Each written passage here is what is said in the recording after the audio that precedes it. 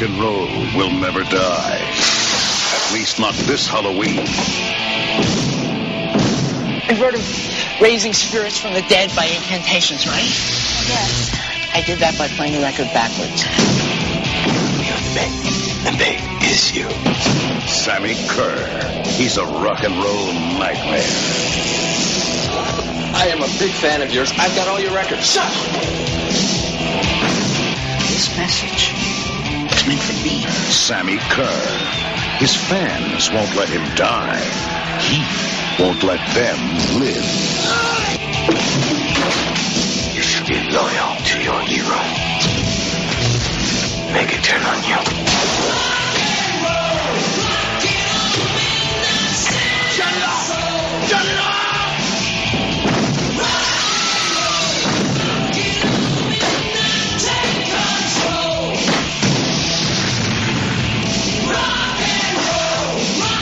Trick or treat.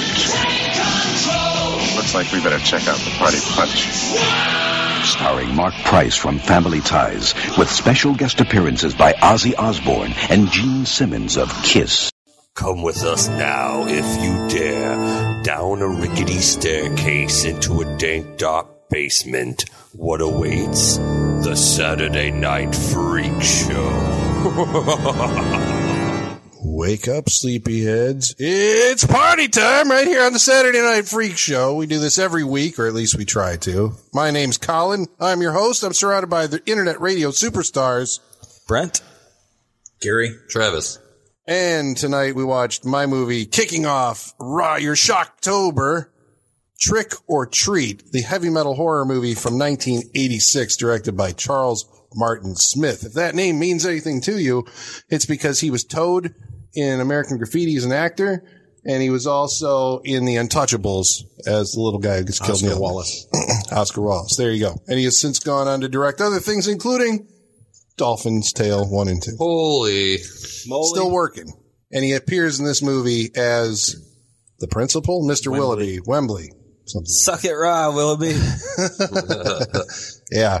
Well, I love this movie, so I'm just going to start off by saying. Yeah. Why did you make us watch it? I love it. I saw this not on its original video release back in 1986. I had an affinity for the culture that it depicts, which is, the rock and roll teenager. I mean, that was basically how old I was in high school at the time, misfit, nerd. And this movie spoke to me, man. It spoke to me. It's got Mark Price, who was Skippy in the old show Family Ties with Michael J. Fox, as a teenager metalhead who he idolizes a rock star named Sammy Kerr, which I think is one of the great, all time, it's an awesome rock star name. And when Sammy dies I like to think that, because Skippy's not always on Family Ties, when he goes home, this is his, home he grows life. his hair out. Yeah, this is going on in, a different world, a different sitcom universe. Right. Don't taint his childhood. Yeah, I don't know if he's done anything. So I haven't looked it up. I mean, nothing notable, nothing that I remember notable because I haven't seen it. Was about it. Yeah, Sorry, man. I think he's about he's a whiny actor. He's a very whiny sounding but actor. Isn't that why they got him for this part? It could be. Well, that made him sympathetic, I think. Yeah. I mean, he's picked upon in high school. I thought the first, the opening to this movie is pretty strong. I mean, I think it works. He's you see him getting persecuted by the Jocks, which is led by Doug Savant. He was in Godzilla, the 1998 Godzilla. He was one of the military dudes, and then he was had a career on Desperate Housewives. He was one of the. He was also in Teen Wolf. Was he? Get the fuck out of here. Yeah, I looked it up. Yeah, he played Brad in Teen Wolf. I'm sure he was a Nazi douchebag. Yeah, because that's just his face, right? Yeah. He's always going to be the douchebag. But they pick on this kid. They, in one of the most memorable things, they steal they're in the locker room and they're throwing his cassette tapes and all his clothing around and they lock him in the gym, without his towel. And all the girls are out there practicing, and they, of course, don't have cell phone cameras. They have Polaroids taking pictures of poor Eddie Weinbauer. And so his rock idol, Sammy Kerr, dies in a hotel fire, and he's given a studio master studio LP. by Gene Simmons of Kiss, who plays the disc jockey in the town. And by playing that backwards, he's able to resurrect Sammy Kerr from the dead. Comes back to get revenge on his tormentors. Which I wonder, okay, here's my problem with this whole thing. So imagine if Nuke, I mean, cause you were supposed to having to play it backwards, right? But then somehow along the line, the movie became you just had to play it.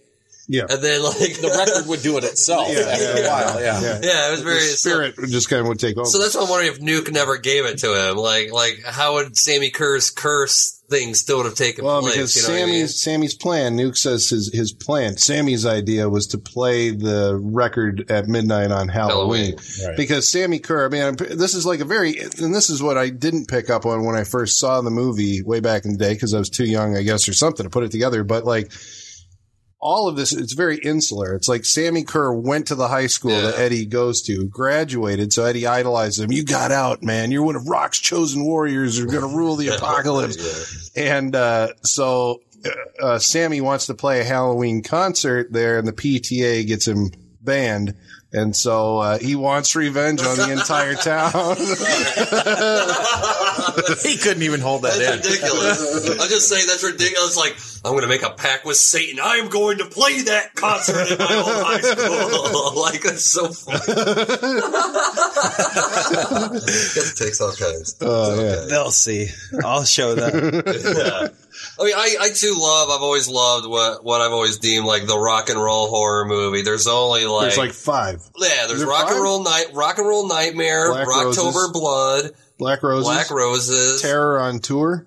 Holy shit, that's a new one to me, Terror on Tour. Well, there was a guy actually from the town we're from who was in that movie. I remember we had it at the video store I worked at.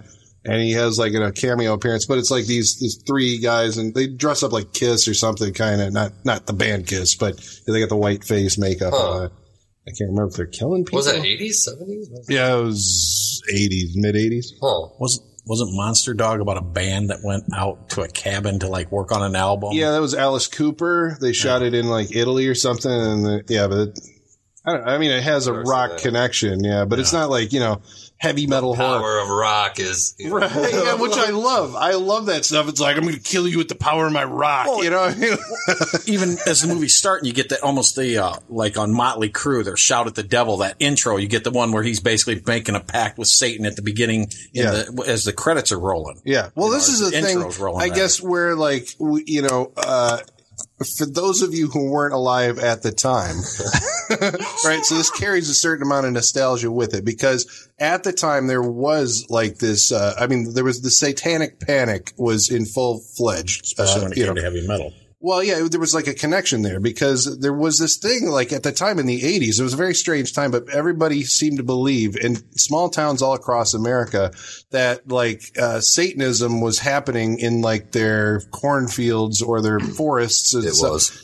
I mean, there's stories of that, here. I'm sure there's like everywhere, you listener probably, you dig back far enough, and then and then there was cases of satanic ritual abuse and like all these daycare centers where the kids would remember, being, the daycare people like flying around on broomsticks and stuff like that, all these recovered memories, which later it turned out not to be true.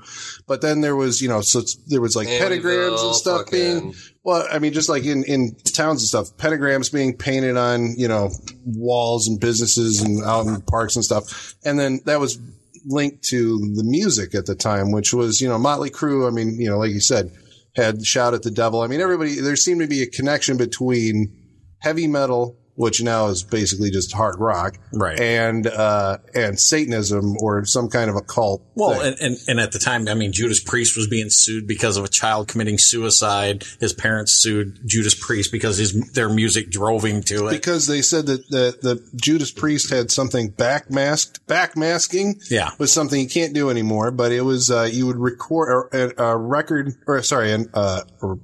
band would record messages and play them backwards that you could only hear by playing, like physically taking the record on the turntable. Was the first. Well, that was the one from the song, or Song Remains the Same, wasn't it? It's Stairway to Heaven. If you play it backwards, supposedly says, "Give me zig zig zig." Yeah. There's also if you look it up on Wikipedia, there's like all these albums where they actually in those, like there's backmasking where you would record something and then, just play the wave backwards. And then there was the supposed satanic influence where if you take Stairway to Heaven, and she's flying the stairway to heaven, you play that backwards and it says, my sweet Satan, or something like that. And they're like, that means the devil is playing those artists as they're singing. Well, they call them like warlock words. They say they're words that, since they have the magic on them, they sound whatever one way, and then like supposedly like there should be no reason why they should make up words playing backwards, but they do. Because anybody can do it. I mean, you can do it and play it backwards and it sounds the same. I think, what was it? Queen had Another One Bites the Dust backwards. Yeah. Sounds like Start to Smoke Marijuana or something like that. It's like, I mean, I remember watching documentaries at the time, which were, they believed that this was a legitimate phenomenon. I do believe this movie's about the satanic pain, but I think more so, I think the movie's about the whole, like, what was it? Was Wasp the first one with the album cover censored? It was Fuck Like a Beast, and it had what was it, a saw blade with Fuck Like a Beast written in blood on it or whatever the hell, Yeah.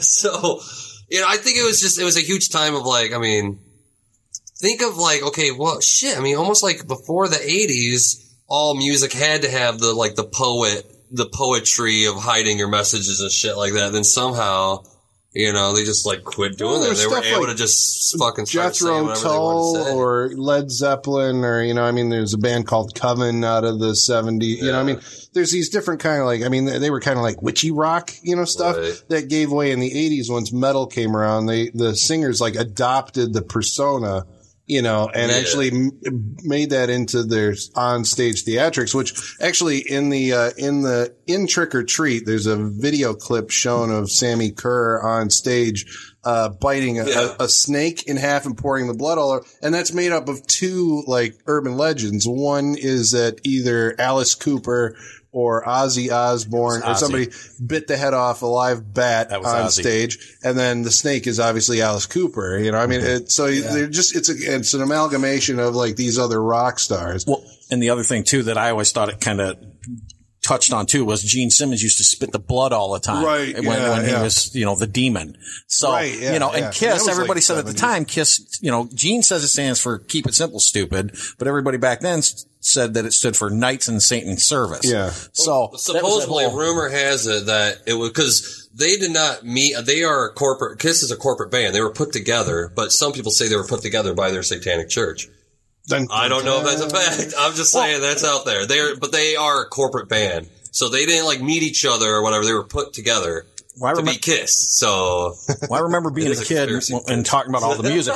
The supposed lyrics in Stairway to Heaven was, he came to me as a child in my dreams, sweet, sweet Satan, is what it says supposedly. Now, we tried it on a reel-to-reel playing it backwards, and if you get anything out of that, you're probably messed up to begin with. So that's all I'm saying on that. Yeah. You're listening for it because you believe that this is corrupting my children. I mean, it became like, because this is where you got the Tipper Gore, Al Gore's wife, before he ran for president. She was famous because she headed up like some committee, like senatorial committee or House committee, something, or like Concerned Parents Committee, where they actually got the reason that you have warning labels on your music now. Parental advisory. Yeah, that's because of the Tipper Gore push. It's like because I always thought that was this music badass. Like that meant that this was something that, like, as a kid growing up, like I would get the discs with parental advisory. It's like, this is going to be awesome, right? Because it had that, and you couldn't buy those at Walmart, right? Yeah, you couldn't they get always them. had the censored them,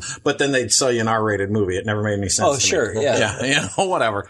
But this went back even further. I mean, if you go back to Eagles, the Hotel California, a lot of people, the rumors in the day where it was about the Hotel California where Anton LaVey started the first Church of Satan. You know, and everybody else like, oh, no, it's about cocaine use. And I'm like, I don't think so. Anton LaVey's in the actual vinyl cover. Like, all the band and all these people are standing at the bottom of the hotel, and on the top of the stairs, way in the background in the dark, Anton LaVey's. Oh yeah, dude. Rock and roll is all Satan. I'm sorry. Like, it's true. It kind of is true. It's very funny. I mean, I like this type of music because, you know, I grew up like thinking, you know, it's fun, you know, Dio, Sabbath, it's fun.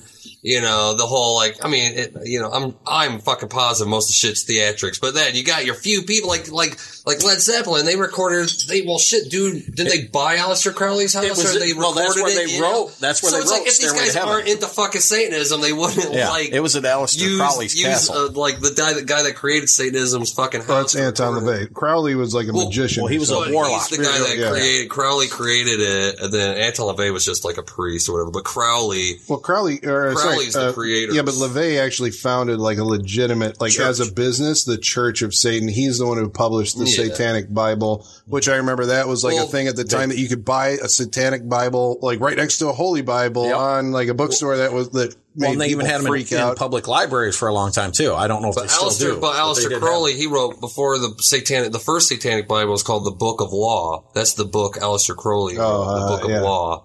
Yeah. And that's why, like, oh, dude, just Google, like, how many musicians have do as thy will, let that be the only law. And that's, like, the main thing of Satanism. There's things with Jay-Z wearing t-shirts that say that. I think it really is in that culture for some weird reason. It's weird.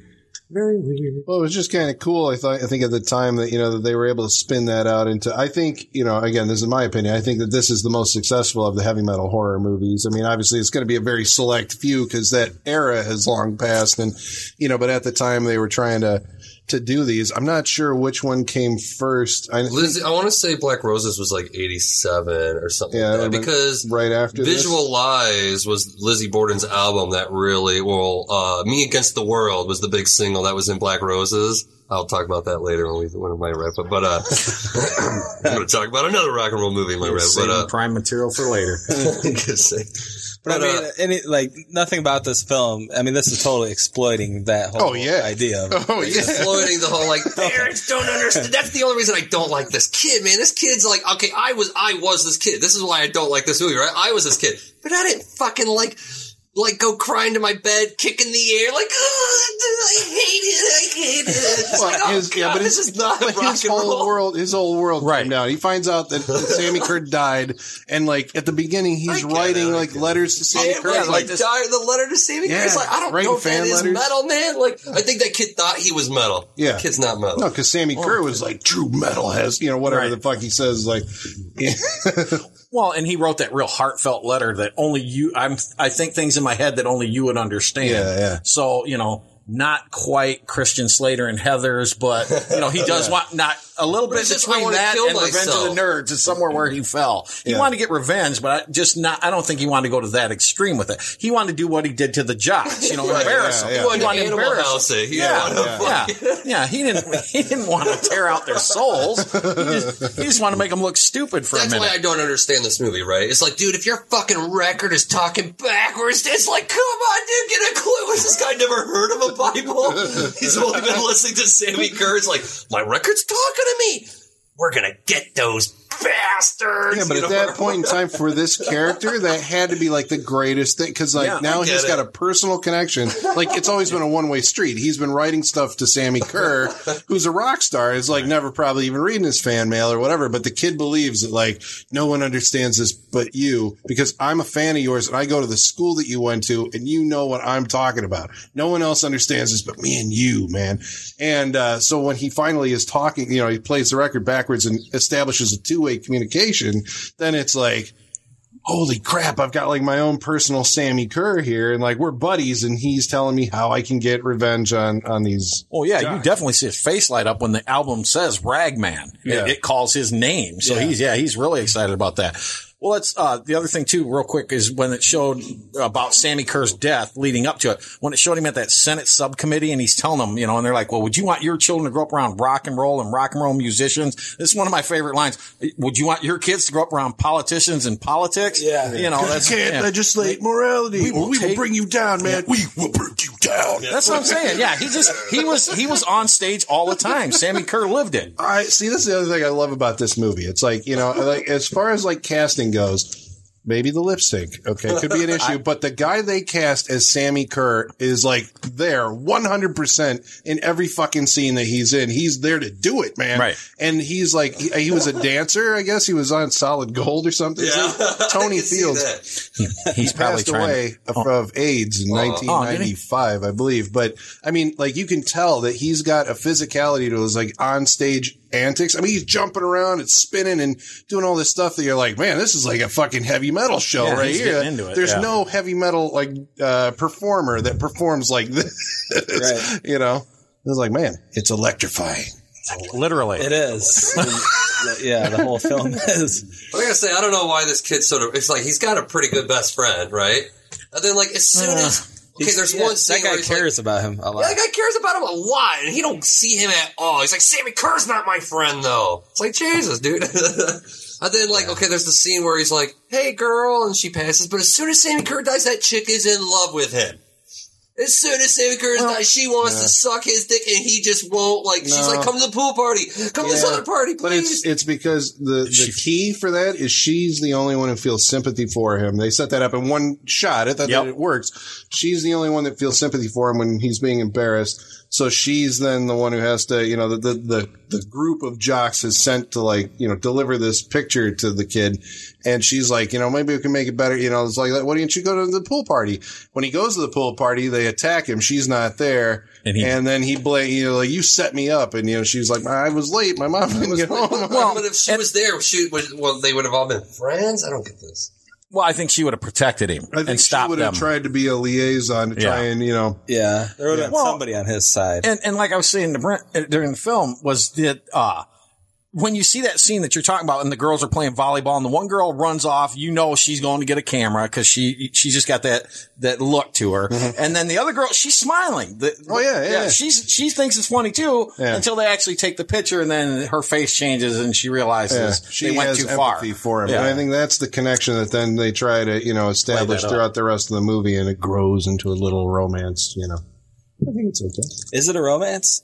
That's what I'm saying. Yeah, he's in love with her, and there's a scene, the shot that does it for me is when they're in the cop car at the end, and he hits the lights. He's like, I've always wanted to do that. She looks at him, and that's the moment where she's like, I kind of like this guy. Yeah, she's found a new admiration for him. Yeah, I saw that too. Do they ever kiss? Yeah. Well, he kisses her. I'm sorry, the worst on-screen kiss I've ever seen in my life. The most awkward. It didn't seem like she wanted to block it out. Maybe I blocked it out. No, that's one. Remember, that's one where I said, well, just remember, if I don't come back, I'm going to tell all my friends I went all the way. We went all the way. Yeah.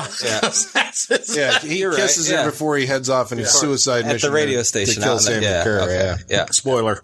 Yeah. But like for a horror movie, like nothing happens in this movie, guys. I'm so sorry. What the hell? What are you talking about? Okay, it's like, get revenge on your friends. He's like, I will. I'm going to set this mop bucket here. I'm going to put a chair here. He starts Wile E. Coyoteing the fucking school. You never played Mousetrap, did you? Mousetrap, yeah. And then he's just like, here's some spaghetti for you. And fucking spill some spaghetti on him. Well, right. Like that he's not going to get his ass whipped, and he's just like, I'm going to run to the school. So he basically, Sammy Kerr from Beyond the Grave gives him tools to like. Dude, Back to the Future just came out. Okay, they wanted bad guys to chase this guy. This is what happened. Back to maybe, but they set it up so like the attacks go. It's almost like Sammy Kerr is gaining in his strength somehow, and like building a little at a time. Yeah, he can talk to him a little bit, then he can talk to him more, then he can actually possess like the tape deck, and then he can possess the tape and all this, and he's like. It is kind of a Faustinian bargain where he's getting in further and further until there is an incident that involves somebody going to the hospital. And that's the second thing that happens in this movie. A girl gets her ears, she gets masturbated by some weird monster hand. That's actually Sammy's tattoo. That demon is his tattoo. That's like his shoulder. That's weird. Totem or and you something. never, because is that the only time you see the Ghostbusters graphics where it's like, with the green. That's why I said green equals evil. Don't get me wrong. Yeah, green equals evil. That's an awesome If there's scene. one part I like about this movie, it's like, okay, being like, I saw this when I was 14 probably, right? So when it's like, come to the pool party, there's just this one chick with her top off. It's like, there's the slut, you know? Yeah, but the school. That's a thrill for a 14-year-old.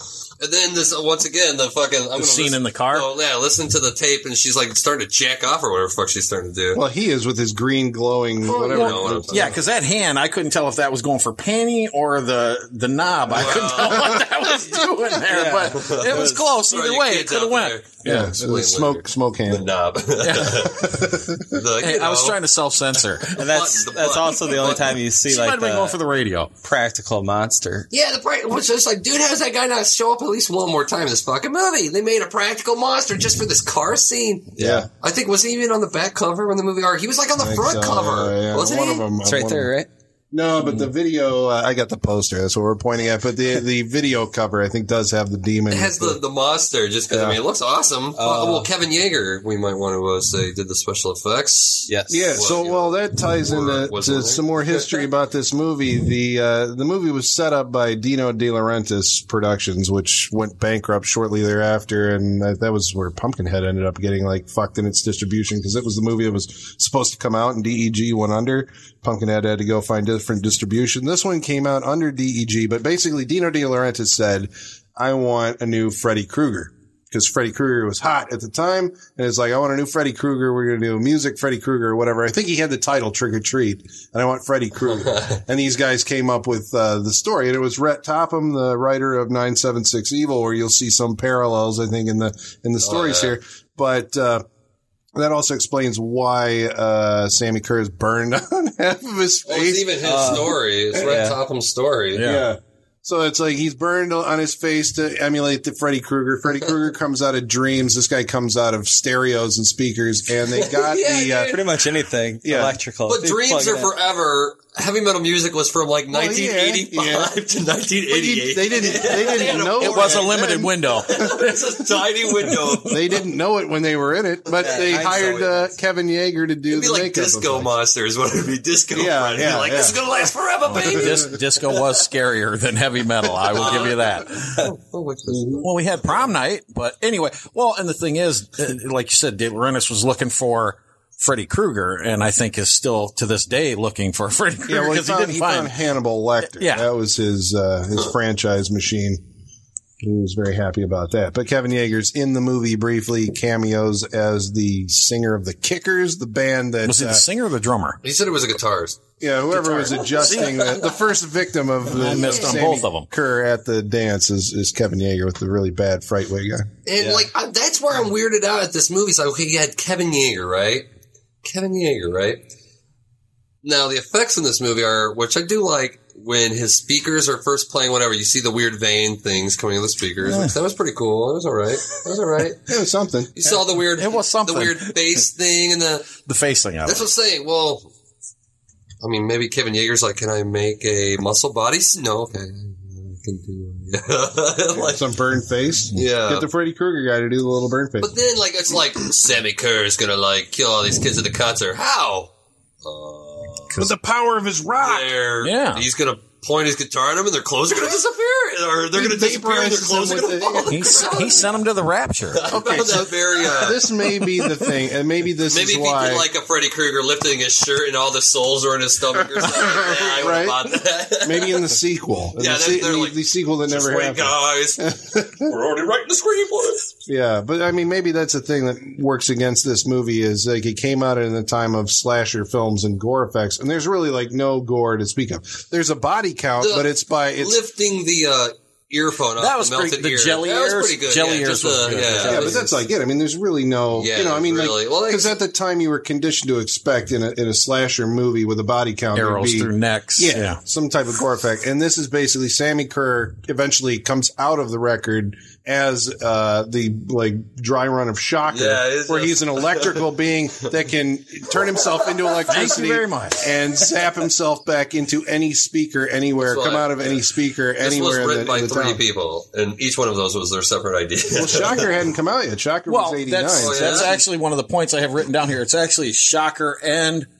House 3, the horror show. Oh, yeah. Oh, and what the Prison? Wasn't Prison the guy who got electrocuted? Yeah, Max Jenke. He got electrocuted, and then he came back and he taunted Lance Henriksen through the movie. They were just using well, but those movies, this came out first, so those movies might have borrowed from them, or somebody worked on the same film, whatever. But yeah, again, electrical beings. But see, Sammy crossed over in a couple of different spots, which that's one of the things that does bother me about the film. I love the movie, but sometimes he can only come back through audio, but then he's using electricity. So sound waves or electricity, which one is it? Let's make up our minds. That was the only thing that bothered me. Yeah. Yeah.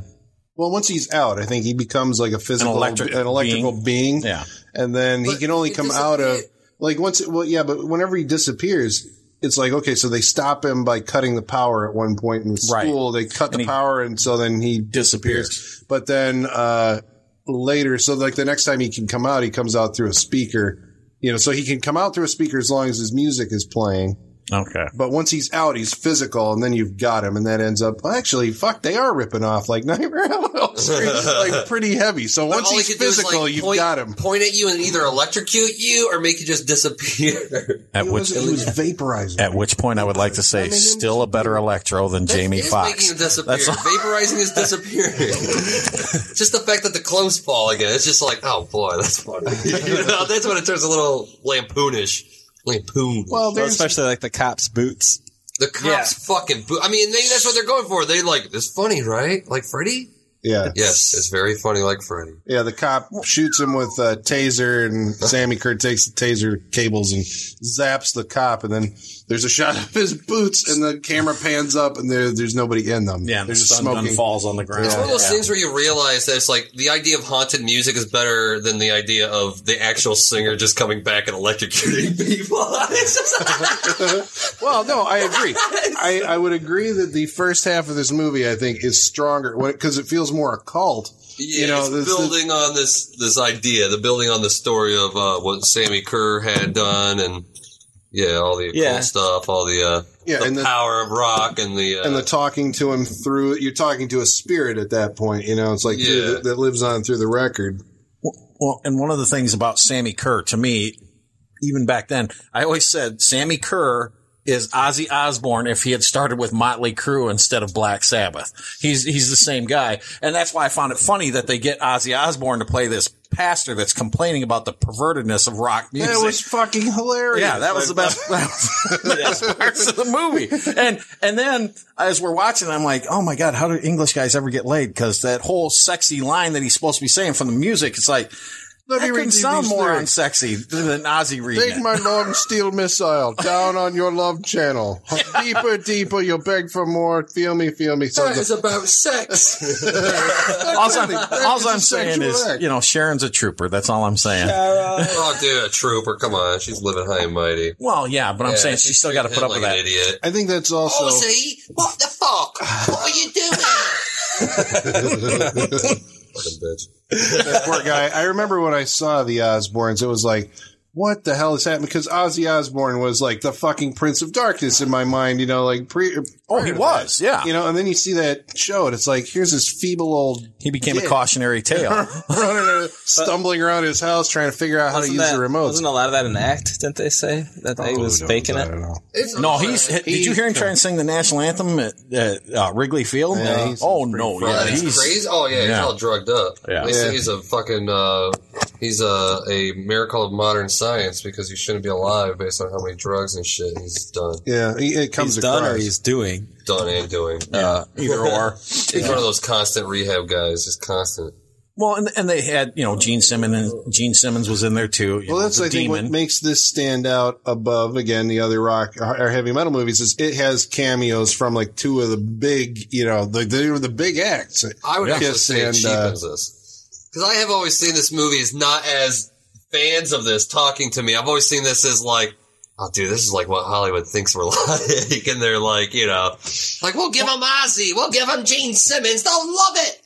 You know what I wanted to see that though. I mean, as the audience, like that's why I wanted to see that. It was like fucking, Gene Simmons and Ozzy Osbourne in this movie. And then they're like, Ozzy's in stunt casting, which I thought was hilarious. And Gene Simmons apparently, he didn't want to have anything to do with this. And this was something that somebody signed a contract for him or whatever, agreed to on his behalf. Cause the director said something later, read some articles where he was like, I gotta say for Gene Simmons, he did not want to be there. He had not agreed to this. Somebody set him up to it. But when he showed up, he was, just professional as all hell and did his thing.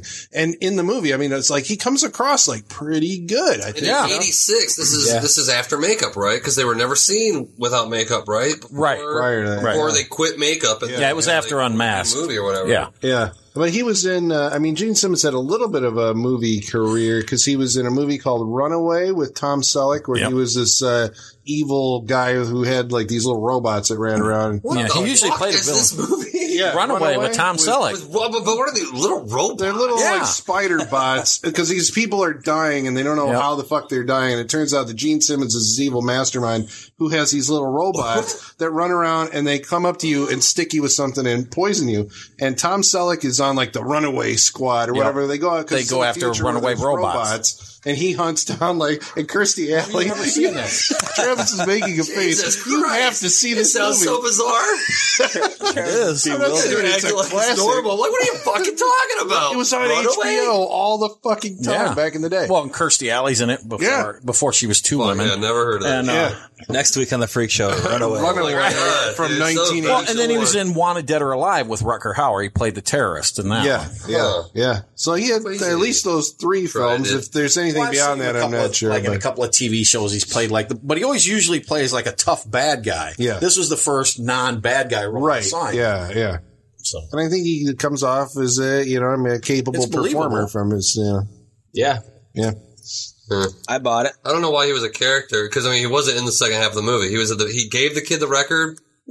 Yeah, well, but maybe that has to do with he didn't want to be in the movie. Yeah, that's what I was expecting. Yeah. Or that's just the scene, And that doesn't mean. I was thinking, based on conversations we've had in the past, I was thinking that he would be the apprentice to, one of... Get some more exposition out of his ass. Yeah. Some weird shit, right? He is doing this, he's working for Sammy. Yeah. That's what I'm saying. It's only Sammy, they've got this character, Eddie, they've got that character down. This movie's this character piece of this fucking Eddie kid, right? It's Carrie, right? It's fucking rock and roll Carrie. It's totally... It's 80s. We've talked about it before. Yeah, but Sammy does all the Carrie stuff.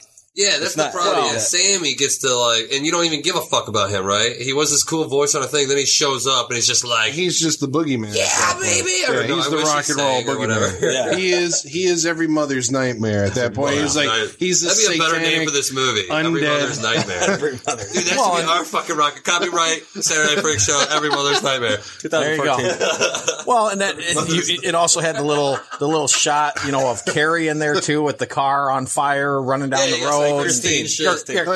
Yeah, I said Carrie. And that's my problem. It's what would the fucking fix is in this? Sometimes he can manipulate then he couldn't. It's what the but all the cars should have been fucking maximum overdriving all over trying to kill people. But he had to turn it on, right? Yeah, he had the radio on. But why? Oh, did he? Or he had to tape it. But how many people are actually playing that's what I'm saying. Why is it only chasing him? Well, because up until they play the radio, he's the only guy who's got the tape in the tape deck. But he takes it out. He destroys the tape at the high school, and then Sammy Kerr just follows him without any tape. I think what Colin said earlier is he's grown in power by then, and I think by then you can't put. No, I'm saying. But he's turning on radios at the house that aren't even on. Yeah, he destroys. He destroys the tape. So I think he grew more powerful, and once the genie's out of the bottle. Okay, for the audience, we have to make a distinction here. Up until the point where we're talking about where Sammy Kerr's jumping out of every single radio in town, that's because the radio station is playing the album at midnight. So after midnight, right?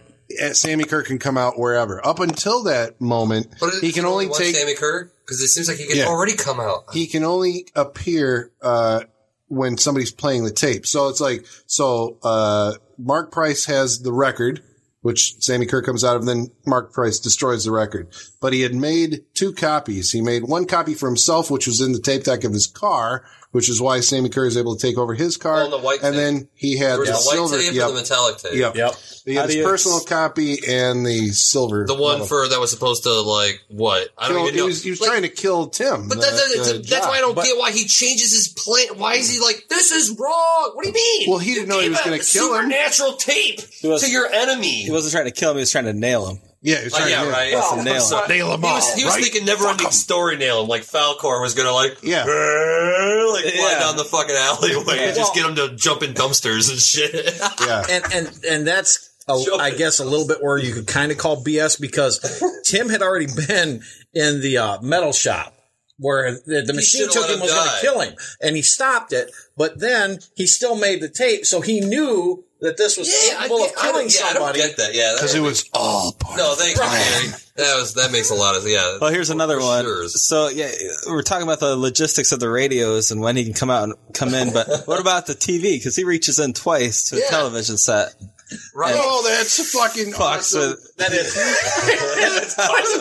was Freddy Krueger. That was Welcome to Prime Time, bitch. It is. Welcome to Prime Time, bitch. He kills Ozzy Osbourne by reaching into the television and apparently giving the guy a cerebral hemorrhage. And then when he's tormenting Roger, basically like, I can kill you if you don't play my record, which I think is bullshit.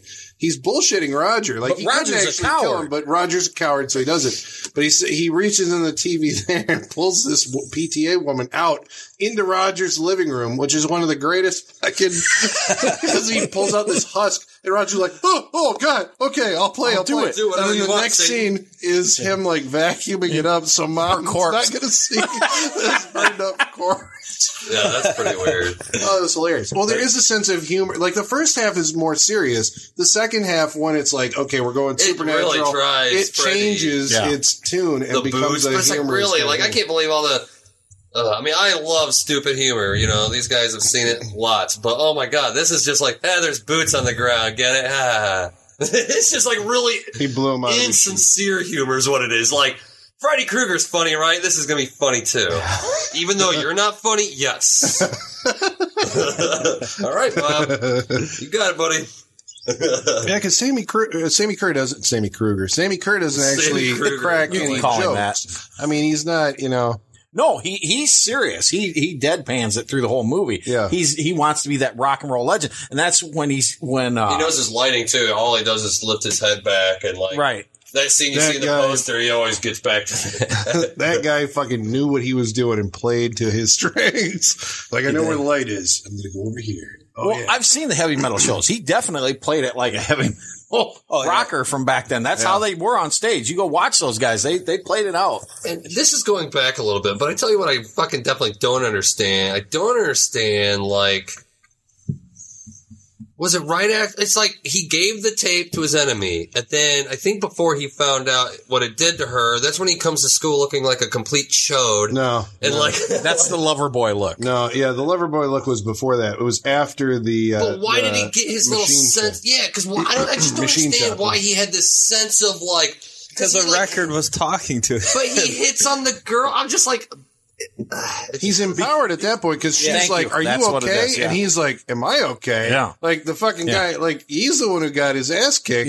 By me. Sammy was going to kick Tim's ass. But it's not, I don't know. I don't know. To me, I see what they're going for. I just don't like. It doesn't land at all. Doesn't land at all. It's like, this totally guy looks like a chode. He's got a red glove on. It's like, hey, baby, you look good. He definitely, like, if you look at old Loverboy videos, that's exactly Mike Reno. He looks like Mike Reno. Dude, this guy's dressed like a chode. That's not heavy metal. That's not heavy metal. Like costuming on this guy for this movie. Oh yeah, he's got the denim jacket, the long hair.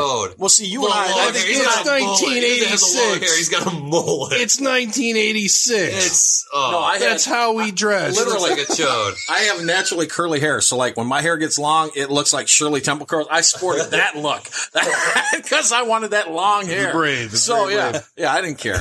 But yeah, the same thing. I think you and I kind of had the same childhood. We were listening to that kind of music, kind of the not necessarily Outcast, but just in our own little clique. I hung out with kids, the stoners and the smokers in the parking lot. We listened to AC/DC and like Metallica. Yeah, Tim and all of his friends. They're the people that made high school miserable.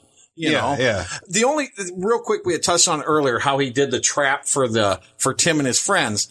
How is it that the stoner rock and roll kid outruns the football team? He's not a stoner. He's just a fucking nerd. He's not even a metalhead. He's a fucking nerd. He's not even a metalhead. I'm sorry, he's not. Travis has kicked him out of all of our clubs. Because look at his friend. His only other friend is a nerd. That kid doesn't hide the fuck who he is. Wears fucking button-up fucking whatever shirts with his glasses. He's a nerd. He's just a dork. And he's telling his kid, like, why do you care so much about it? That's what I'm saying. This kid, his friend is examples. Like, why are you so... This kid's kicking in the air about every little thing. About these people. And it's like, dude, just ignore these people, man. Be metal. Be metal. Don't just listen to metal. Be metal. I just like that Eddie's big plan there was to set up two, like, put a chair next to a corner that they're obviously, you know, he can pull it out and they're going to trip over and have a mop bucket down the hallway. But that's after you run up 2 flights of stairs. Right. Well, he got lucky with the table. Travis said that pointed on that Back to the Future thing. They know, like, hey, dude, bad guys running after the fucking kid. Like, you know, that's how we make a movie. Well, he says he followed the instructions that the record gave. Now, in the movie, all we hear in the movie is like Metal Machine 6-6 Crush or whatever. Banana, make but I'm assuming that he basically that in the record when he's listening to the record tells him put something here, and he knows exactly what's going to happen. Well, he's like let the big fish hook themselves. You are the bait or something like that. And that's what he does think. And then, like Travis said, that whole plan is right out of the Acme playbook from Looney Tunes. I said he painted his escape.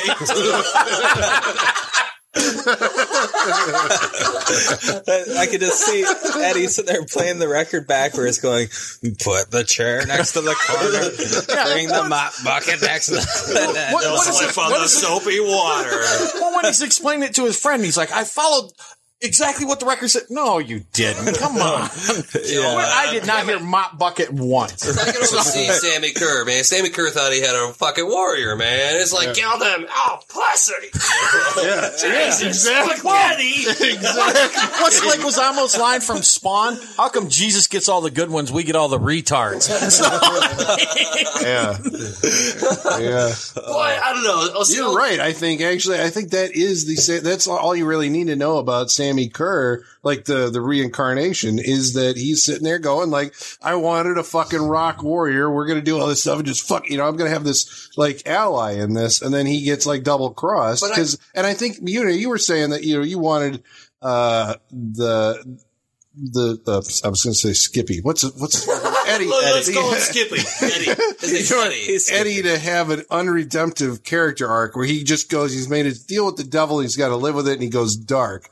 But in this movie, obviously, like at some point, he makes that determination that like, I don't want to go and continue on and kill people. And so he hasn't really killed anybody. And he's like, I want to stop. And Sammy Kerr's like, we're fucking in it. We had a deal, right? Like, this is our thing. This is what I want to do. Satanic record, wouldn't you know? Like, I've never seen Satan. Satan's never been like, we're going to get those jerks. No, it's usually about souls and death and stuff. Sammy's made the deal with Satan. Well, but you're talking that's by proxy. Skippy has made the deal with Sammy, his idol. Ragman. It's that personal, connection. He's like, I've got my own Sammy Kerr. Sammy Kerr, my idol, is like the only friend that he's got and I've got right now. That's what I'm saying. I'm sorry. I think fellow podcasters have to refer back to our 976 Evil episode if you want to see the real version of this movie. I think it's the opposite. No way, it's the same, because it's the same thing about having someone that calls you, tells you what to do. It's the fucking same movie. It is the same movie. It's the same writer. That actually has like murdering his enemies and like the devil wins. But if you remember 976 Evil, it fucks it all up in the second half by splitting the character into 3 parts. This is a more concise and I think successful version of that same story. No, because this kid's a dumb fuck. He's a dumb fuck. At least Hoax was a nerd that craved to have as cool as his cousins. This guy's a dark. And as soon as he's like, we put someone in the hospital, this ain't good, Sammy. Man, You know, but it's he learns something out of it, and by the end of it, he gets the he girl, learns and he's he's not like, metal. but he grows up. Wait a minute. So to be metal, you have to execute That's why I everyone don't in like your this high movie. school. This movie's about how you're not metal. It's about how you have to grow up, Colin. This is not rock and roll. That's more positive, isn't it? No, Colin. I still listen to rock and roll. Well, again, I think that's the thing is he's thinking, how can I get even with them and embarrass? He just wants to embarrass them like they've embarrassed him. Jerks. Yeah. You know, shake your fist at him, pants them, something. Yes, But what he didn't want to do is melt the girl's ears, you know, and put her in a coma. That wasn't what he was out to do. Right. No. You know. Yeah, and then Sammy eventually gets his whole, like, you know, by showing up at the, which I think is the centerpiece of the movie, when he shows up at the high school dance on Halloween and gets to perform on stage, and it's like, he's in his evidence limelight, performing to, like, you know, these 20, like, high school kids. Because he gets to stick it to the man. Yeah, and starts burning up the high school. That's why I don't understand why this whole movie's about why would a world-renowned rock star want to play his Halloween show at his fucking high school gym? Because it wasn't about playing the show. It was about, he wanted to show them that he could do what he wanted to do. And they were stopping him. They set that up at the very beginning of the movie. I know, it's so trivial, though. It's so true. That'd be like Michael Jackson wanting to be like, I don't know. Well, not Michael Jackson, but they kind of, I mean, big enough news to fucking, you know, I mean, that's, I don't know. I know what you're saying, but doesn't I seem think to go far beyond the grave to go do like. the key is maybe you're not metal enough. Yeah. No, Sammy Kerr's metal. It's Eddie that's not metal. Sammy Kerr's metal. Even if he just wants to get back at his fucking PTA or whatever the fuck this is going on. Well, that's what he was. That's what has always haunted him. And once he has the power. No, but wasn't the Halloween show, that was supposed to be a recent thing, right? The cancellation. Yeah, that was a Because he only died a week ago. Yeah, he died. No, but I'm saying him wanting to play the Halloween show at his high school. That was a recent thing that was denied, right? Yeah, but he it wanted was to do it that Halloween. That's why he wants the record played on Halloween. Yep. Right, but it was because when he was in high school, they wouldn't let him play, right? No. He wanted to come back. Yeah, he wanted to come back to his alma mater, and they said no. And so then apparently, so I'm going to kill myself. Well, this kind of makes it kind of flimsy. But this then is he goes kind of being a relative term. I want to come back and play my Halloween show, which apparently he was going to burn the place down like through normal, like natural means. Really? And they said no. And so then he fucking had a little satanic ritual. Killed himself. It looks like his band members died, but didn't get to come back with the fucking... He got into the record somehow, and then, but he knew that was going to happen. He told Nuke, play this on Halloween. Right. They're going to take down the whole fucking town. Well, see, but he showed that. Changed my whole wrap up because I thought that like in high school he was denied being able to play at his high school. No, that would be so... He was just tormented in high school like Ragman. That's what it was. Yeah, he was an outcast in high school, made it out, and became like now the looks down at celebrity. the anthill. And then he wanted to come back to the high school and go like, look, I fucking, fucked you over, and look at me now. And they said, we don't want you back because you're, not safe. They still don't want him. And so he said, fuck you, I'm going to get you through Satan. Well, Don't you think he could have had a high school band at some point and that he could still be the, just like the Couriers? Like Skippy. And No, see, this guy's metal, and he's not metal. Well, sure. Scammy Kerr was metal. Well, yeah, but he was a nerd back in school. He was in school. Well, he understands that Satan's the only way to true rock glory. Where Eddie wanted to pussyfoot around, fucking wearing t-shirts. This is weird because we have opposite. You can't have sides Satan. of this. You got to go at it. It's more. But Travis is advocating that like this would have been more positive if he would have went Satan. No, I'm saying this as a horror movie. It's not a horror movie if, like, it's just, like I said, that's why I like Nice. All right, wait. One more thing on what Brent was saying. So the DJ, Nuke, knew Sammy Kerr personally in high school. Like they grew up together. Yeah, because he's like, this guy. He was the Roger to his... Yeah, maybe. You can see it because he's like, in high school, he was angry. He was always angry. He did this to himself. He started believing his own hype that he was and he fucked himself over. And the Nuke guy, he's trying to impart this wisdom to Eddie, who's basically following in the rock god. Yeah. Oh, yeah. And so why does he give him the record? Yeah, just to Well, make I don't him happy, I don't 'cause think he's like, he knew that. Yeah. Okay. It was just I like still wish. because I don't think Sammy Kerr knows that Ragman exists, right?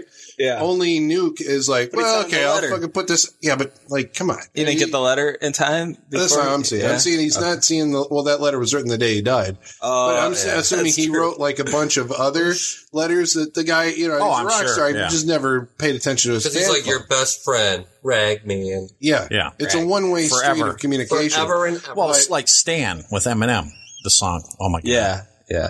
Anybody? Nobody? Yep. Stan, I know what All you're right, talking about. just forget that reference, folks. I'm with you, Gary. I know what you're talking about. The best friend, by the way, is a guy named Glenn Morgan. After this movie, he went on to become a staff writer on the X-Files. Holy shit. And then he directed Willard, and Holy he shit. directed Black Christmas, and he wrote, Holy he's shit, responsible for Really? the Final Destination series. Crazy. Wow. That's him. That's Glenn Now, Morgan. Crispin Glover. They should let him write this movie. This Well, he did uncredited rewrites. Did he? Yeah, See, that's what- early on in this film, I thought it was going to be a Final Destination type film when his tie gets caught in the Yeah, shot right. Oh, and it pulls him in. I was like, oh, is maybe this that the was road Glenn we're going Morgan's down? scene. Maybe. Or maybe. And then he drew from that. Yeah. Yeah. That's great. Because that was the other thing. Like when you're watching this, and that opening scene is like set to music, and you know it's nonverbal. You're seeing like the history of Eddie's torment. I'm like, how do you write that? Was that written? That looks with, like it was written with dialogue because they were talking when they were passing the tape around and shit. Yeah, I and bet they that made- was just and some then cheesy maybe. scene. And They're then like, they- we'll just do a cheesy. montage. That's like I think that's the strongest part of the movie. Like that it works. It tells you in a very succinct period of time with You're- an you're a emotional. sweet, sweet man. How crap. You know, it's like, oh, I understand like this character in 10 minutes, Right. 5 Yeah. minutes, whatever it is. But it was just Carrie. It was just Carrie slow motion. I mean, that's all it was. Carrie. Carrie didn't have rock and roll music. Her mom wouldn't let her have it. Yeah. So Well, but that's what made Carrie awesome. Did we ever find out what happened to his mom in this? No, she goes out. She with went out Stan. with She goes out with Stan. She goes out with Stan. And she never comes Dude, back. the characters To are find her introduced house into this is movie exploded. with no. Because it's not. Who cares what's happening to the mom? We gotta find it. There's I'm just a saying, Nuke, killer rock Nuke. star running around. Also, I like the mom character because I thought she was going to be like a Nightmare on Elm Street character, like just does like, you know, basically ignoring their kids. But she was actually concerned all the way through with what was Well, happening. she was to trying Eddie. to connect with any kid in the audience that's like, that's your mom snooping through your record collection. Yep. You know? That- That's well, what I'm at saying. least- To me, this movie's a little insincere. It's really just like throwing these things that they know, like, what do kids hate? Moms! But Eddie respects her. Get though, out of here, 'cause Mom! You Eddie's know? like, I'm already grounded. If I sneak out, I'm going to go off the rails. I'm going to be in big trouble with my mom. Like, he's actually concerned about that, too. Yeah. well, that was back when kids were still kind of afraid of their parents, I guess, but that they could impose some Eddie- kind of sanctions Eddie- on them. I mean, that's what I do like about Eddie is not met on this movie, and by the end of it, he realizes he's not met on it at all. I do have one question. How can we switch seating arrangements to where I'm next to Travis once he started advocating Satanism? That's all I want to know. I'm not advocating Because you're usually Satanism. here. I'm just saying, if you're having a character, if you have a character that starts dealing with evil, There should be no spirits, way back. You would just, it's like, is That's this a different guy, movie. Is he 5 years old though? That's what I'm saying. If this guy listens to rock albums, listen to what he knows that this is some evil, weird shit. Because it's in there. But he should be all about that. And this character's not. He's got a moral center. He doesn't lose his moral center, But- and then that gets the better of him. And this is a positive thing. I don't understand. That's it. You're talking. It would be a different movie. I'm saying that it's legitimate. You could do that. And I think they did in 976 Evil. The same that's why it's a writer better movie. did it different. Yeah, I don't think mean, everybody that's that just, likes rock and roll has to like love Satan too. I mean, I think that like if you said I'm that, just saying if you're talking to a spirit through your records, I'm just saying at some point you'd be like, I don't like evil spirits. I might not But do this is your buddy. I think that's the thing. Hence the disclaimer at the beginning of Thriller, because Michael Jackson put that out that he didn't want to be Because he associated was, with that the was occult. during that. Yeah. That's why it has that label on it, because it was made during that time. Well, John Landis actually explains that on the Kevin Pollak chat show. That he explains about the. I wish I could actually remember the full And what you said about, But if you want to know the story of the warning in the front of Thriller, listen to the John Landis episode of Kevin Pollak chat show. good plug. and what you said about all rock and anybody that's into heavy metal doesn't have to love Satan. You got to kind of have a crush on him, though. You got to be a little enamored. That's all I'm saying. It's because it's the danger. It's the attraction of danger. You're trying to be the bad boy. Yep. You're in with the league with the like. Look at all this dangerous. Most of that shit wasn't satanic. Most of it's just like, look at that girl. Look at him. You know? Yeah. Once they actually sang it, yeah. Too young. Yeah, because Motley Crue went from "Shout at the Devil" to "Too Young to Fall in Love." Yeah. So I mean, we didn't have, but now it's like it's gotten worse in some ways because like in Norway, there's like these fucking black metal dudes like burning churches. Like they have ideology Jay-Z, Rihanna, those people are satanic. That's serious. Yeah, but they're not burning churches. I'm a devil worshiper. No, but I mean, this is like a different deal. These fucking guys in Norway, I think it's Norway, right? Or Denmark. It's some like Scandinavian. Well, they get into the metal over there. They are serious, but they're serious. Wasn't that where Lord like they are true believers. But all I'm saying is, they're not. They don't have an idea. There's a lot of ocean between, like, no. Rihanna and them? Enjoying, liking Motley Crue or GNR or whatever, AC/DC, and worshiping the devil. There's a lot of ocean between that, Yeah. And it just depends. It's one of those things okay, if to you, listen, I've always thought of it this way. It's like, if you listen to Christian music and you're like, oh God, I don't want to listen to, music about God, whatever. But if you listen to music about Satan, but you're accepting of that, then what are you really accepting in your life? You're making a fucking choice that I can accept this as part of my viewpoint. Satan is awesome.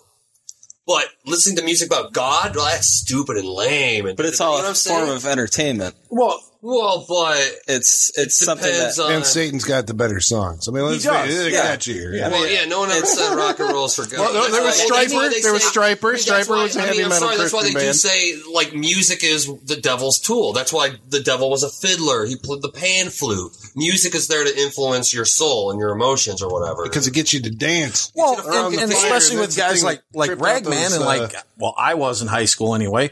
It's you're not really part of the main structure, so you listen to this music. And this music empowers you because it's going to make you. You're part of us. We're a collective. Yeah. It's because we are legion. Because we are rocks. We are rocks, chosen warriors, and we will rule the apocalypse. Yeah, we will rule the apocalypse. Okay, while we're talking about the music, I suppose before wrap ups, we should shout out the music in this movie was done by a band called Fastway. Ooh. Right? They did all the songs, so they basically are Sammy Kerr for for this movie. Fastway was formed by a guy named Fast Eddie Clark, who was an ex-guitarist, I believe, from Motorhead. Lemmy in Motorhead. He splintered off, formed Fastway. The vocals are by a guy named Dave King. They're an Irish band. And Dave King went off to do Kathmandu or whatever. Fastway at one point actually re-recorded some of the songs from this soundtrack with their new vocalist. You can pick that up. But I don't know if they're still around, but they were in the 90s because I got I've got the original soundtrack on CD. Oh, yeah, because it's a goddamn classic. And unfortunately, listener, if you're trying to look up Trick or Treat because you're like, man, I fucking want to see this movie, good luck. Because there's some kind of legal entanglement. I don't know what it is, but Gene Simmons doesn't that's what I'm like. Is it fucking Gene Simmons is like, I want more money, or it's Fastway? This came out in 05 on DVD, like $5 bin. It came out on like some unauthorized deal. Was it unauthorized? I think so. I mean, like, I don't know how. Go to Kmart's. Check your Kmart. I always see them at Kmart's. Still? Sometime in my past memory, I always see these at Kmart. It's on Blu-ray in Germany. It has Gene Simmons and Ozzy Osbourne on the cover. It looks really star this fucking movie. That's the one I've got. That's the one I've got. Yeah. $5. Well, as of this morning, it was still on YouTube. So yeah, you can watch it on YouTube. Oh, you can watch it on YouTube. That'd be a safer bet. There you go. All right, so we have mail. Oh my God. Hold on. Nick Hammond, if you want to get in contact with us, you can get in contact with us through our Facebook page. It's facebook.com/Saturday Night Freak Show. Longtime listener, sometimes guest, Nick Hammond says, this is a long one, it's multi-part. So here we go. I'll read the whole thing and then we can address the issues. Do you think the name of this movie is misleading, as Halloween only plays a minor role in this movie and takes place in the last 20 minutes or so? It was just totally raping. Well, I think they had the title Trick or Treat and molded the thing. It takes place on Halloween, and there is a song called Trick or Treat on the soundtrack. Yeah, there is. Well, that's the song he sings at the concert or the dance. It's not a dance. What is it? It's a Halloween dance. Halloween dance. It's a Halloween dance. Like, who ever heard of that fucking shit? I want to go to a Halloween dance. Right. See? I know. I've never heard of Halloween dance. That's Hollywood bullshit. Nick also says, how often do you think people confuse this movie with Trick or Treat because of the close title? All the time, Nick. Only people that know. No one knows this movie, so they always think you're talking about Trick or Treat. Yeah. When I say Trick or Treat, they're like, oh, that movie with Anna Paquin? No. He says, how weird is it seeing Ozzy clean cut in his little role playing a Bible thumper? It's a little strange, but I think it's comedic. The comedy is funnier than the weirdness. Is better than the weirdness, I should say. Yeah, that's what I think they were going for. Here you've got the king of all of what we're preaching about, and now he's the pastor in this movie preaching against it. So it was hilarious. I loved it. Fantastic. I liked it. It was all right.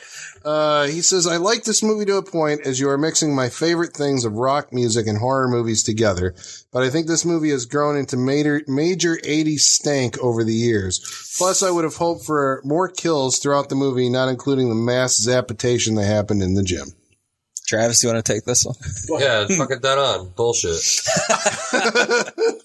And there you have it. Yeah, the 80s stank, it all comes off of Skippy. It's all it's all coming from his ass. I think that's a bit of the fashion why you say, he looks like a chode. I think it's the fact that that's what it was. That was what was in at the time. I've seen other movies where people are those characters and they don't look like chodes. You know what I mean? It was just he did. That guy's not that character. I'm sorry. Bad casting. I'm sorry. The denim jacket and all that. Okay, I could buy him the red shirt, the denim jacket, and when he's in the fatigue jacket. But when he's in that lover boy, everybody's working for the weekend outfit. He lost a fucking contest. But that's the point of that. He's become empowered by this stuff, and so he becomes what he thinks is cool. Okay, you have to tell me. I was like, dude, you're not cool at all. And that's the point. When I was a kid in the 80s, you have to tell me, in 86, did anybody actually dress like the people in fucking rock concert video? Because that's what he was doing. I did, but only on half-price drink nights at gay bars.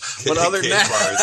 That's what I'm saying. It's I don't think people dress... I know women dressed like whatever their styles were. Yeah, it was big hair and shoulder pads and stuff. Yeah. I mean, I don't remember dudes wandering around with the headbands on and all that. Yeah, that's a Hollywood made up bullshit that the culture really actually didn't do. Hey, and this movie tries to do it on this character. It's like, ugh.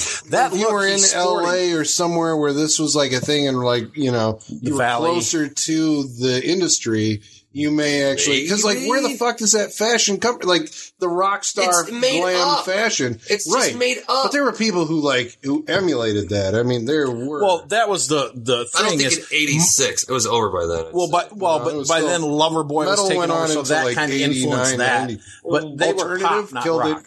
Alice in Chains, Pearl Jam killed. Well, grunge, grunge. It was over in '89. That shit was over in '89. Yeah, Alice Cooper's Poison, that was but this 89. Is that fucking leather fucking, that's a way different metal than... Yeah, I was got to say, 84 to 88? That's what I'm saying. 88 was the end of the leather fucking hairspray shit. I think Billy Idol even got a haircut at that point. In the late 80s, they still had the big fucking hair. It was alternative, and then after alternative, once the only grunge started, it was all over. The only thing I would say, the only thing around in '89 were just like the love ballad bullshit. The power ballads. The power ballad bullshit. Fucking like your Damn Yankees and Warrant. Yeah, but I mean, not the Poison, not the fucking Maiden shit. Well, yeah, because it was still around. I mean, Dio was still around. It was still around. I know it was still around. But it wasn't the push culture. Yeah. It wasn't the thing. Well, but was it even the push culture when we had it? Came around in '86, and basically Bon Jovi became, I remember that they were the biggest fucking band, mainstream. That was... Like that Slippery When Wet, you were fucking issued that goddamn record. It's just whatever it came with your trapper binder. Yeah. Because I don't remember a lot of people carrying backpacks. It was all the trappers. That was my big thing. So that's why the stuff in this, the metal stuff kind of was like the underground stuff. Well, it was. Yeah. Because I mean, I was that metal kid that wore the denim jacket with the patches on it, and I was about as popular as a cold sore in high school. So I mean, it was a different outlook. Yeah. It just, you weren't mainstream. So I mainstream was Aha and all the 80s, Rick Astley and all that. That was what Metallica and AC/DC, Thunderstruck. I mean, that was like 88, 90, or 88. But that's real Metallica, and that's not. They're pseudo metal. This metal really is really was never as popular as we would almost think, just because of this shit's like Warlock, Iron Maiden, Dio, Halloween, frickin' Judas Priest. Anvil, Jesus, Anvil. I always remember my cousin walking into court with the the heavy metal up your ass shirt on. I'm like, that's not going to go good with the judge. No. So I just think the casting is wrong on this guy. Well, we're going to start wrap up. Yeah, wrap up. Yeah. It's on Brent. Oh God, number one again. Wrap. Oh, dude. It up. Wrapping it up. Did you do the mailbag song? No, we didn't. We did the mailbag. Dang it. We'll get that next week. Yeah, this film is really something. See, now my wrap-up kind of changes because I was basing part of it off of the fact that I was like, okay, in Back to the Future, Marty goes up on stage and auditions for the dance, right? So that his band can play. They're the Pinheads, but they're just too darn loud. You're just too darn loud. Sorry, fellas. Hold it, fellas. You're just too darn loud. And so here I'm watching this film going, oh, yeah, well, Sammy Kerr, when his band was in high school, they auditioned and they weren't allowed to play either because they were too darn loud or too darn satanic. maybe that did happen. I want to say it did. We're calling them the Couriers. The Couriers. That was his band's name, the Couriers. They're the Couriers. Maybe it was the Kickers, just like that was the band that was going to be playing at the high school. And then those people thought he was better than the originals. That makes more sense, right? No. Because he has, well, at least he has years of building resentment towards, like, I'll show this damn school. Nobody liked me. The kids didn't like him. The PTA didn't fucking like him, so he's going to come back and he's going to rapture them all. Well, that's all well and good, but now you guys are saying that this all happened throughout, like, the course of a week. Like, he was denied going back and playing at his high school. So he kills himself in a hotel fire. Right? That may have been accidental. That apparently only burns this part of his face. Yeah, he had a satanic, he was making a deal with the devil. Yeah. We know this because Mark Price had a vision. Before I start recounting the whole movie, there's things in this movie that I think could have been done better, and it would have made it a more solid story, more, like you go back to it. That being said, this is the first time I've seen it. And being a product of the 80s, I think I was like 6 when it came out, but still I remember what it was like, in the 80s. I know what it was, and I know how the music was, the fashion, the style. I would say there's not that 80s stank. Sorry, Nick. I think it's a nostalgia that if you grew up, myself or older, so if you were growing up in the 80s, this is like right on the money for like everything, It's got all those things, but again, maybe it is just a nostalgia thing. I don't know. I can't really say. I think I'd like to believe that you could show this to a kid, a product of today, but I don't know. Well, what's the relevance to someone of today? Bowling. Yeah. Just show him Carrie. Maybe this is ripe for a remake. Possibly. Maybe. I don't know what it would be, though. But you see, it's weird because the whole Carrie thing, it's there, but it's not, because Sammy Kerr is the Carrie character. Because, like you say, Skippy doesn't want to fucking get revenge to the point where he's murdering these people and burning them alive. He just wants to nail them. Well, his idea is they're going to trip over a chair and they're going to, maybe bang their head when they slip on the scuff their knee. Mop. Yeah, exactly. Thank you, Satan. But Carrie, she was taken over by evil, and she was she wasn't taken over by evil. She had psychic power or telekinetic power. She wasn't evil. It was fucking evil. It wasn't evil. She just did evil with them. It was very, very evil. So you agree with the mother then?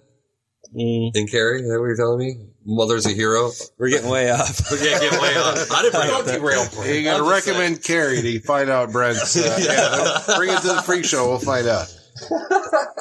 So yeah, I don't know. I can't speak for a child of today watching this, or like when I say child, like a teenager of today watching this, and I don't know if they're going to identify with it, but I certainly do. And I just want to say, I always thought like those rock and roll guys were cool in high school. Like I was intimidated to be friends with them because they were like, right. We were awesome. They were the. Wasn't that guy? I don't remember that. He's not so much that guy. No, I agree, but I know what they're going for. So. I would recommend it. I would say check it. It's a lot of fun. It's fun. And it's nothing too heavy. It's, it's creepy. Okay. I was Eddie in a lot of ways, not the sentimental side, but I think that's what they were going for with this character. That's why they cast this man to play this part, because he did have that puppy dog look. He was supposed to be all metal, but he still had that soft quality to him, Again, this is pre all the garbage that's going on in high schools now with the bullying and, it was all still there. It just wasn't, we didn't take it to the extremes it's taken to now. They didn't have social media. Well, there you go. Yeah, they couldn't broadcast it. But, no, he was, he idolized this rock and roller, and he thought in the end, even after he passed away, that he still was his ally and his friend. He really thought he was his friend, like I compared it to earlier, like in the song Eminem, Stan, he writes to Eminem talking about how he's his biggest fan. He thinks they're friends. And in the end, he realizes no, but that takes a dark path as to where Eddie kind of redeems himself, which we all know Travis does not agree with when it comes to making deals with Satan. There is no coming back. There is no coming back. So, but again, it was a movie that was fun. Some of the effects, were cool. I did like the green mist. That was a cool effect. I still to this day, it's one of my favorite scenes when he does the spin off of the speakers and he bows down, he comes back up and half his face is laying on the microphone. That is hilarious. I never noticed that before. Oh my God. I love it. I point it out all the time. My daughter goes, oh my God, that is the worst makeup I've ever seen. But there again, we were talking about how he really got into it. And I think that's it. He was just up there sweating, probably really getting into this performance he's putting on. And it just went and nobody noticed it until, it was too late. And then now it's in the movie. But, I could see, I didn't really buy the romantic connection that quick between him and the girl. Yes. Until, like Colin said, in that part where they're driving, and I always want to do that. And she does. She has that look of admiration, and you think she makes that connection. Do I think she wanted to marry him and have his children? Probably not. But she at least had a respect for him. I think she felt sorry for him in the beginning, and then it grew from there. His friend, Roger's one of my favorite characters because he's a coward. And like I said, from Nightbreed, God, I love a coward because they're always fun. You can manipulate him. And that's what happened with him. And even he felt bad. He's sitting outside with like his head hanging down because he knew he sold out everybody in the high school and got half of them killed. Oh yeah. That's a great moment. Yeah. That's when he has to go turn off the power and he's like, let me do one thing right. Yes. Yeah. Because he knew he killed everybody. Yeah.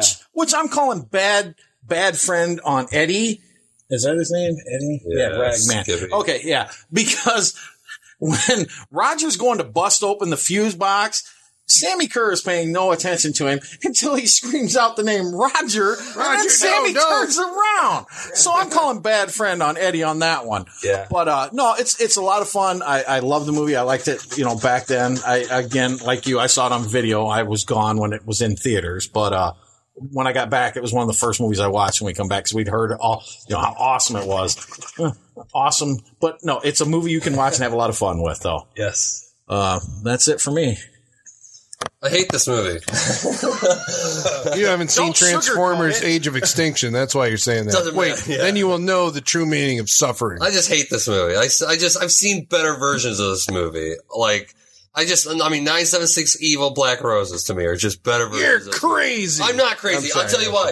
Black Roses starts out with like a Cthulhu start where it's fucking the Black Roses playing a concert. And as they start fucking rocking out to Lizzie Borden's Me Against the World, which is a bona fide metal fucking like teen angst song that actually hit the charts. It's not this fast way shit.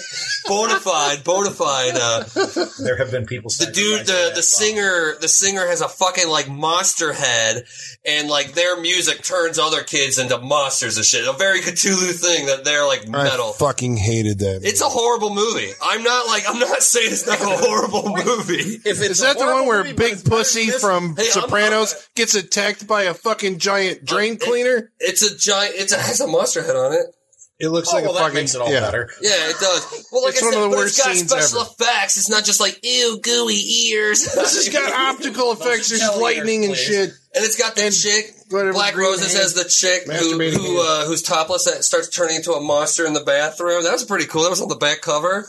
You don't see much of it in the movie. I'm just saying that it's like I don't know. This movie is just it just falls short on every level to me. As a horror movie, as a like Carrie like type of ripoff.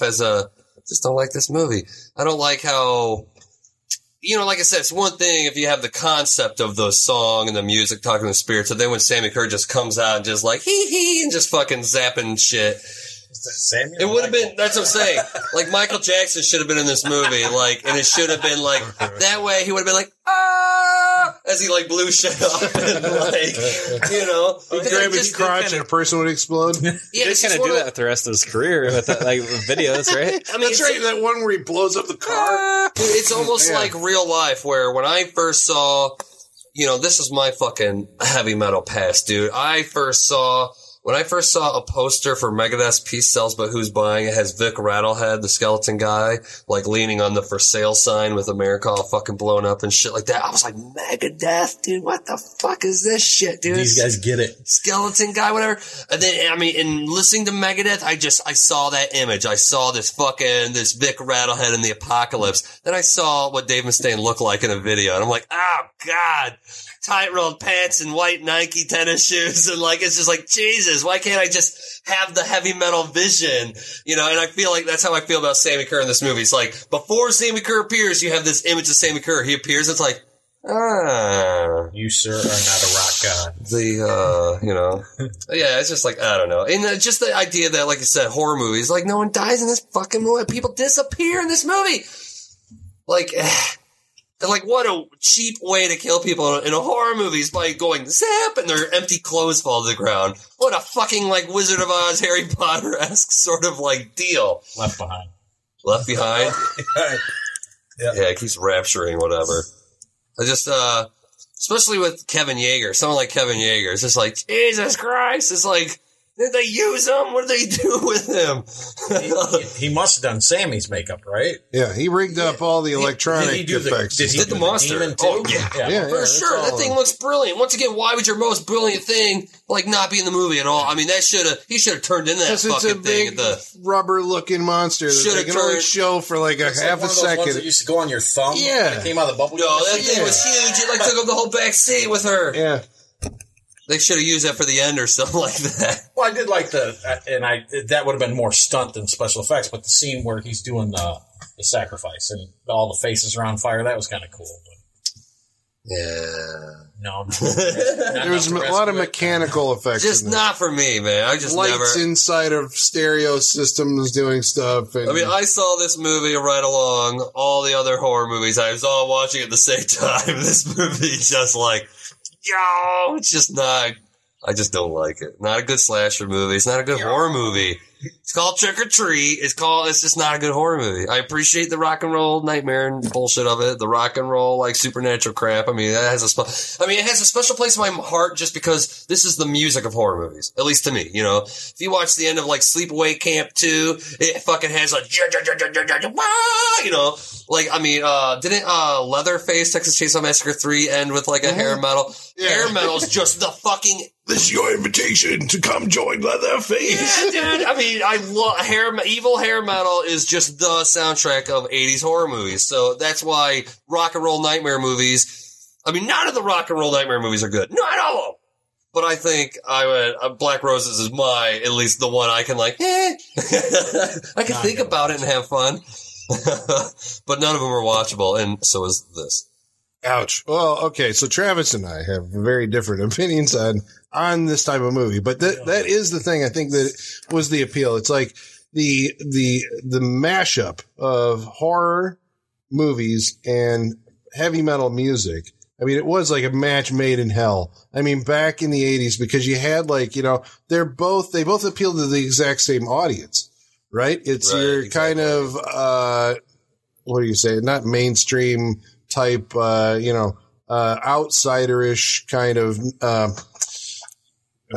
not rejected by society, outcast. But yeah, it's the perceived outcast of society, which, it's like, this is why this movie spoke to me as a kid. I mean, Carrie is a better movie. It's a much better movie, right? Carrie is a goddamn work of art. Yeah. I will give you that, right? So you can have your work of art, but you can have your little fucking, like hot dog, It's not good enough for 976 Evil, though. No, because 976 Evil fucks it up. This does too! No, this is my wrap up. I got it. You already had your deal where you were saying Black Rose is so much better than this. I'm like, Black Rose is a fucking piece of shit. Rock Roll Nightmare is a fucking piece of shit. And 976 Evil, unfortunately, is also a piece of shit. It's better than it.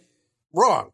There you go. Final word, because I'm right here on the wrap up. Because this movie, like, crystallizes, it takes these two things, horror and metal, mashes them up. It's got like the official seal of having, you know, like your rock and roll titans in it, Gene Simmons and Ozzy Osbourne. I fucking lost my goddamn train of thought. But it takes the Carrie thing, like I was saying, Carrie's a better movie, but I think that this does what Brent was saying earlier. It's like, you know, that Sammy Kerr becomes Carrie. I'm like, I don't agree with that necessarily. It's like Sammy Kerr is the personification of Carrie's power. Like, because that's the thing that, like, where this movie makes the split and is able to redeem Eddie Weinbauer, because he's still able to retain his humanity. He recognizes that his power, you know, which is by proxy Sammy Kerr, is this evil thing. And like, I gotta fucking stop this. And this is the thing, like, it is a moment of maturity. He grows up. He has a character arc in this, I think. And I think that's what makes this movie work. It's like, yeah, there's a little bit of romance, but it's like, this isn't like, you know, cause I know that we've talked before, like, you know, romances in these movies always seem very forced and contrived. I'm like, but there's barely any of it here. It's like, this is the beginning of something that may or may not go anywhere. You know, these people are from two different worlds. It's like, they may not mash up at all. Him. She hounds him. She feels guilty. She's got some guilt. So maybe she does, but it's puppy love. It's not adult, mature love. It's teenagers, like, you know, he fancies her because she's hot and she likes him because he's a sensitive guy that's been picked on, and I feel sorry for him. So, you know, where that goes from there, all they do is they have a very chaste smooch, like, maybe I'll see you again. If I do, maybe we can continue this. But otherwise, I'm going off to my fucking death. You know, I mean, this is it. So he, you know, runs off, and I'm like, okay, I'm cool with that. This is not like overplayed. It's like, I don't know. I do like the cast. I think, the casting, I like, especially the guy who plays Sammy Kerr. Just, I thought, like, fucking knocked it out of the park, because, you know, it's like, this is a part that, you know, really the movie kind of lives or dies on the Mark Price character. It's like, you got to have empathy with Weinbauer or you don't buy into this. And I like, you know, the evil Ed type character, his, like, you know, loser sidekick, who's actually probably the wisest of the people. That's the Glenn Morgan character, or Roger. But Sammy Kerr is like the one that, like, has to be, you know, I keep saying, like, energy or electrifying or whatever. It's a pun, unfortunately, because he is a fucking, you know, electrical thing. But, you know, I mean, like, he really does take that part, which could have been a piece of shit, and made it into something. Cause I mean, there's nothing there really in the writing. Right. You know, we're saying that there is like a psychology to his character, but that's still like slim. It's how he appears on the screen. And that guy looks like a fucking rock star. You know, and I'm like, it's hard to pull off, because I remember watching Queen of the Damned, right? Where, what's that fucking guy's name? The actor. I tried to. I can't remember he was like Charlize Theron's boyfriend at one point. And he was in the remake of Night Stalker. But anyway, he, like, got up on stage in this moment, you know, where he was playing the vampire Lestat, who was this rock star at the time, and they had a huge throng of people, and he's up there performing. And I'm like, this is the worst fucking rock performance that I've ever seen in my life, because this guy doesn't know. It's like, it's a weird thing. Like, rock stars and TV journalists are like the hardest things, I think, for like actors to approximate. Like, I have never seen a convincing, like, an actor trying to play a journalist. They just don't nail it right, because journalists have a specific way of talking. Rock stars have a certain way of performing, and actors can't ever do it. It's either you get a fucking rock star in there or whatever. And this movie was kind of clever. They're like, well, we're going to get a guy who's a fucking dancer and just have him, like, show up and do all this stuff. And maybe he can, you know, we'll play the song for him in the morning, and, you know, he'll be able to lip sync to it. So that's maybe, you know, at least half of dodgy. But I don't think that, you know, it doesn't matter as much as like what he's actually doing. And that guy, like, was running around and doing all this crazy shit. And it's like, I don't know. Sammy Kerr has gone on, I think, in my mind, to become like this, because again, I live on online, or I'm looking him up like every Halloween. I'm like, yeah, Halloween equals Sammy Kerr. Michael Myers obviously is at the top, but there's like every Halloween, it's like, remember Trick or Treat, man. You go back and you look and there's all these like sites dedicated. There's like shit about Sammy Kerr on metal, like archives or whatever from the 80s. Like if you were a kid now and you looked up the name Sammy Kerr, they treat him like he was a real dude. Like here's when he was born. Here's when he died at this fucking high school thing. Like there are legitimate biographical entries for him.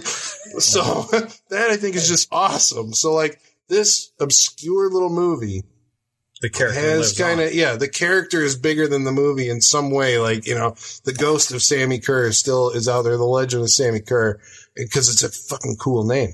But yeah, I don't know. Yeah. I like it also. And I think, a lot of it is my nostalgia for it, coming from the 80s. I grant you that. A lot of it. So it's like, could I recommend it to a kid of today? Probably not. But I think like if you're from that era and you missed it, then you should go back and it's going to fucking take you right back to then again. You're going to know the people. You're going to know the time. And I think like if you missed it, you owe it to yourself to go check out Trick or Treat. And that's my wrap up. Sorry, it was very long. Next week, Sean is back and he's told me this. He's bringing Halloween, The Curse of Michael Myers, the producer's cut, which is out on the new Blu-ray from Shout Factory. It's Halloween 6. The producer's cut. So we're going to find out, because this one has never apparently been made commercially available. It's always been like a bootleg cut for years. We're going to find out if it improves the movie, because I think the movie was kind of crap. Maybe the producer's cut's better. We're going to find out next week on the Saturday Night Freak Show podcast. Nice. I was thinking you had a sequel. And that's all.